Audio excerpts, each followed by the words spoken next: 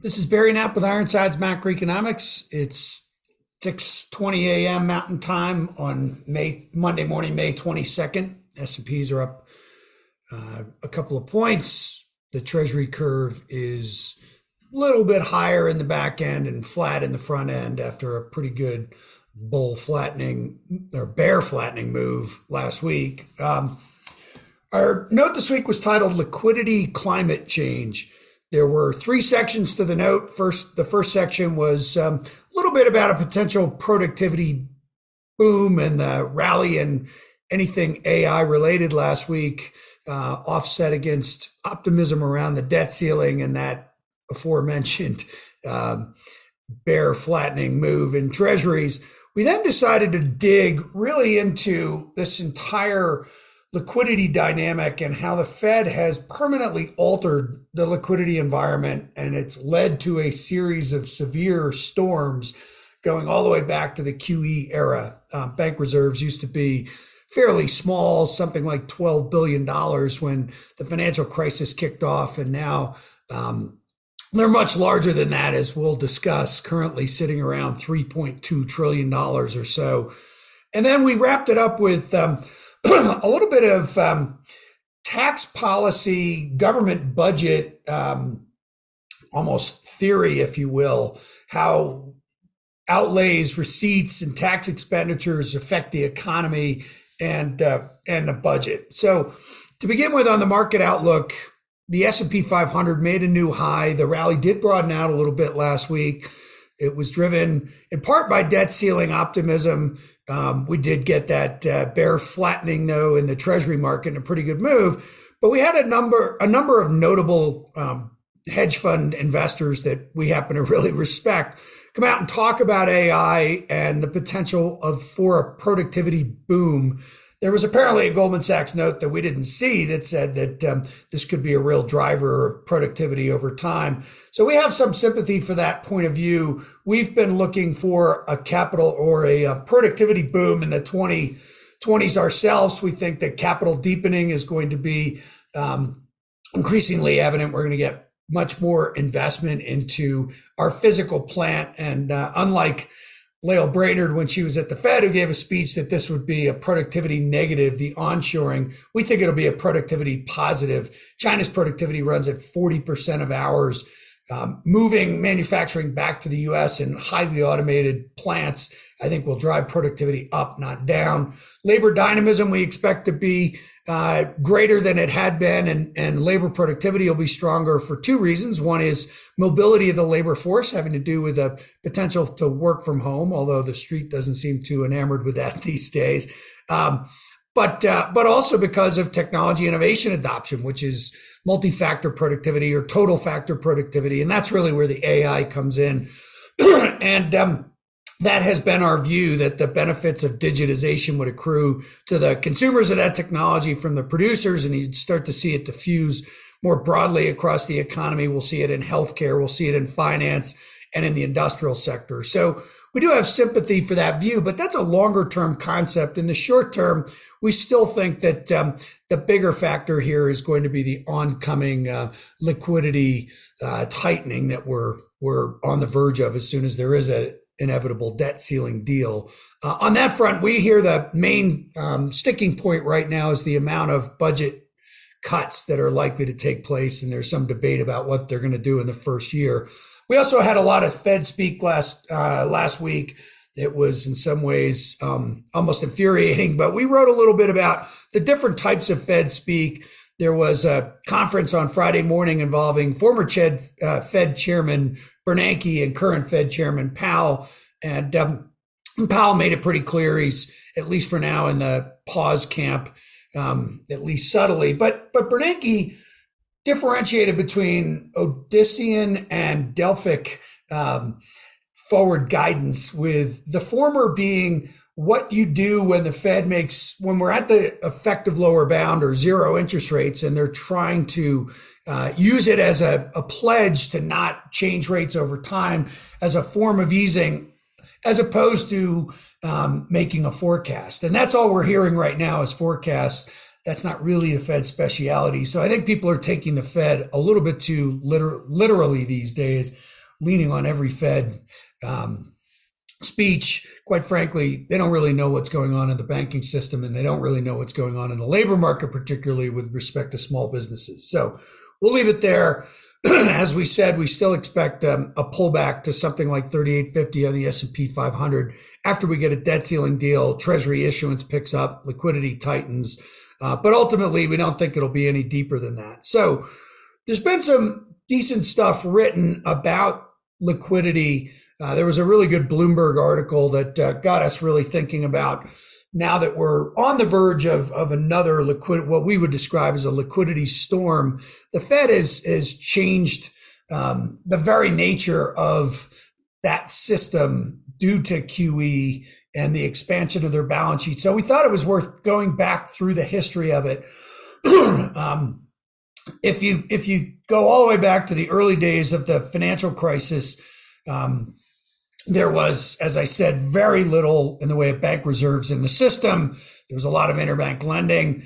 It was $12 billion when the global financial crisis began in September 2008. By February 10, there was 1.23 trillion of bank reserves in the system. Now, some of the main factors or features of this, we wrote about considerably more than a decade ago, back in our Barclays days, about how the period from QE2, Operation Twist, and QE3, the main impact on markets was volatility suppression in the fixed income market, how the equity risk premium for cyclical stocks actually rose during that interval. CapEx was weak. The vol of vol was higher. Local vol was lower, but the vol of vol in the equity market and fixed income markets were higher.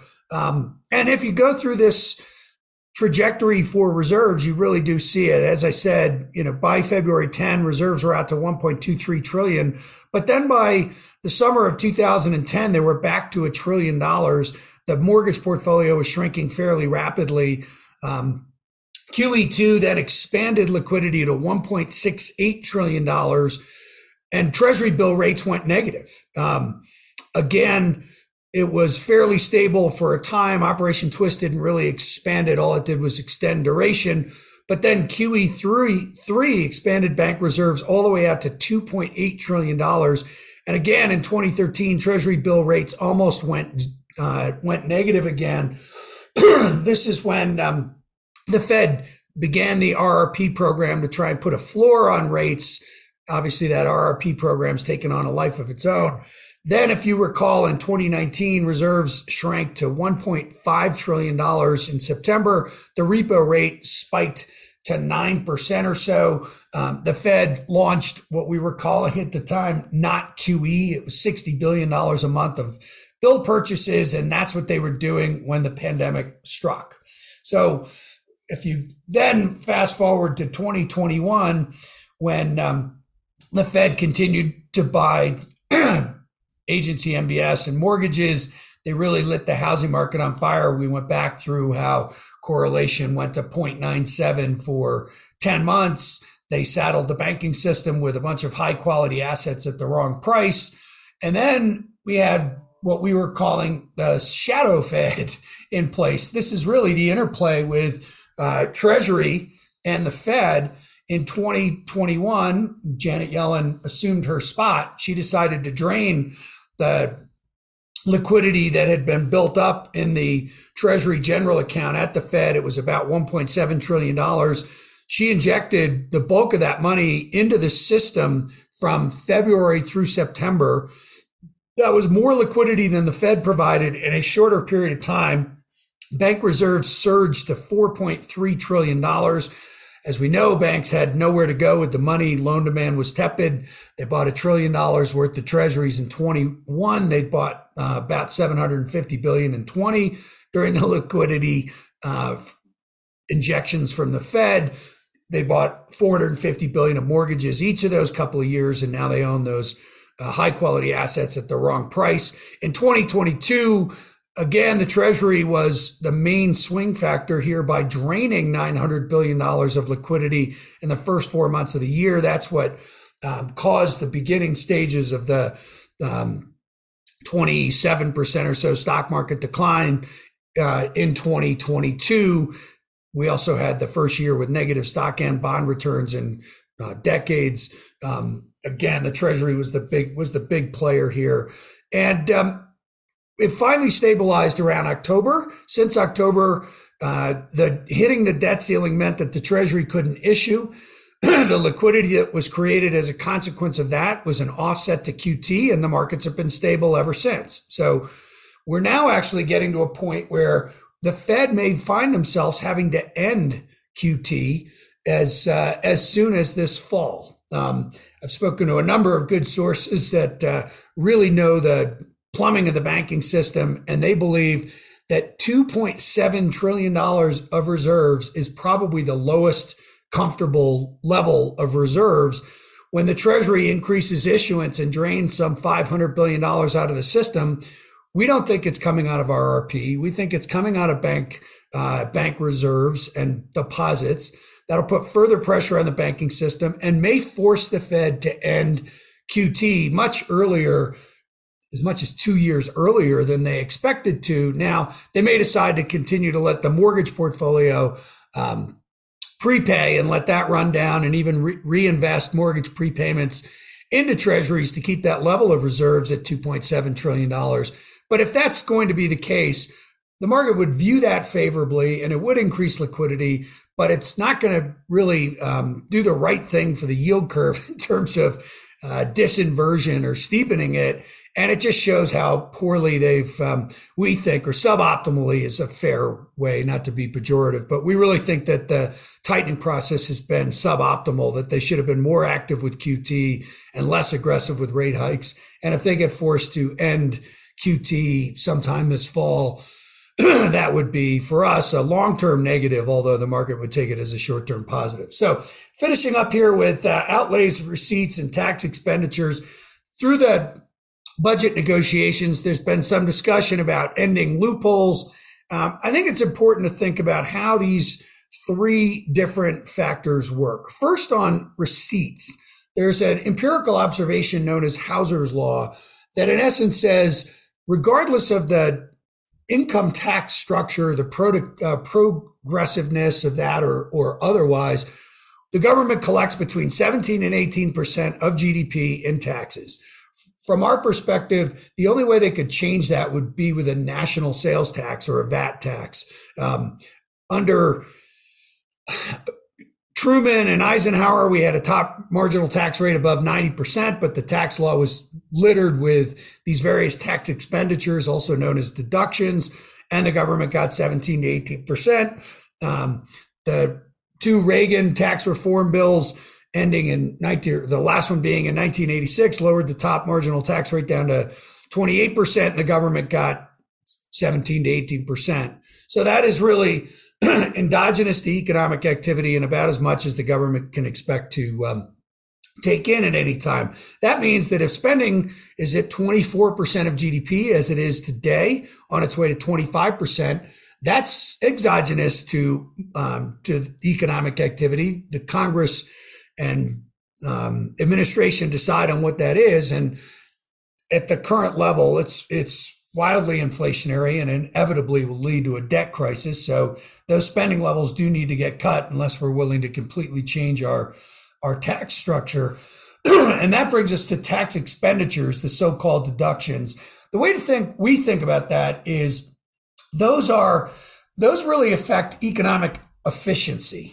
So broad-based tax expenditures like the R&D, accounting for R&D and how quickly you need to amortize those costs, the immediate expensing that we had on capital equipment until the Democrats decided to let that expire at the end of last year. Those are broad-based tax expenditures where a market mechanism decides where that money is going to get invested.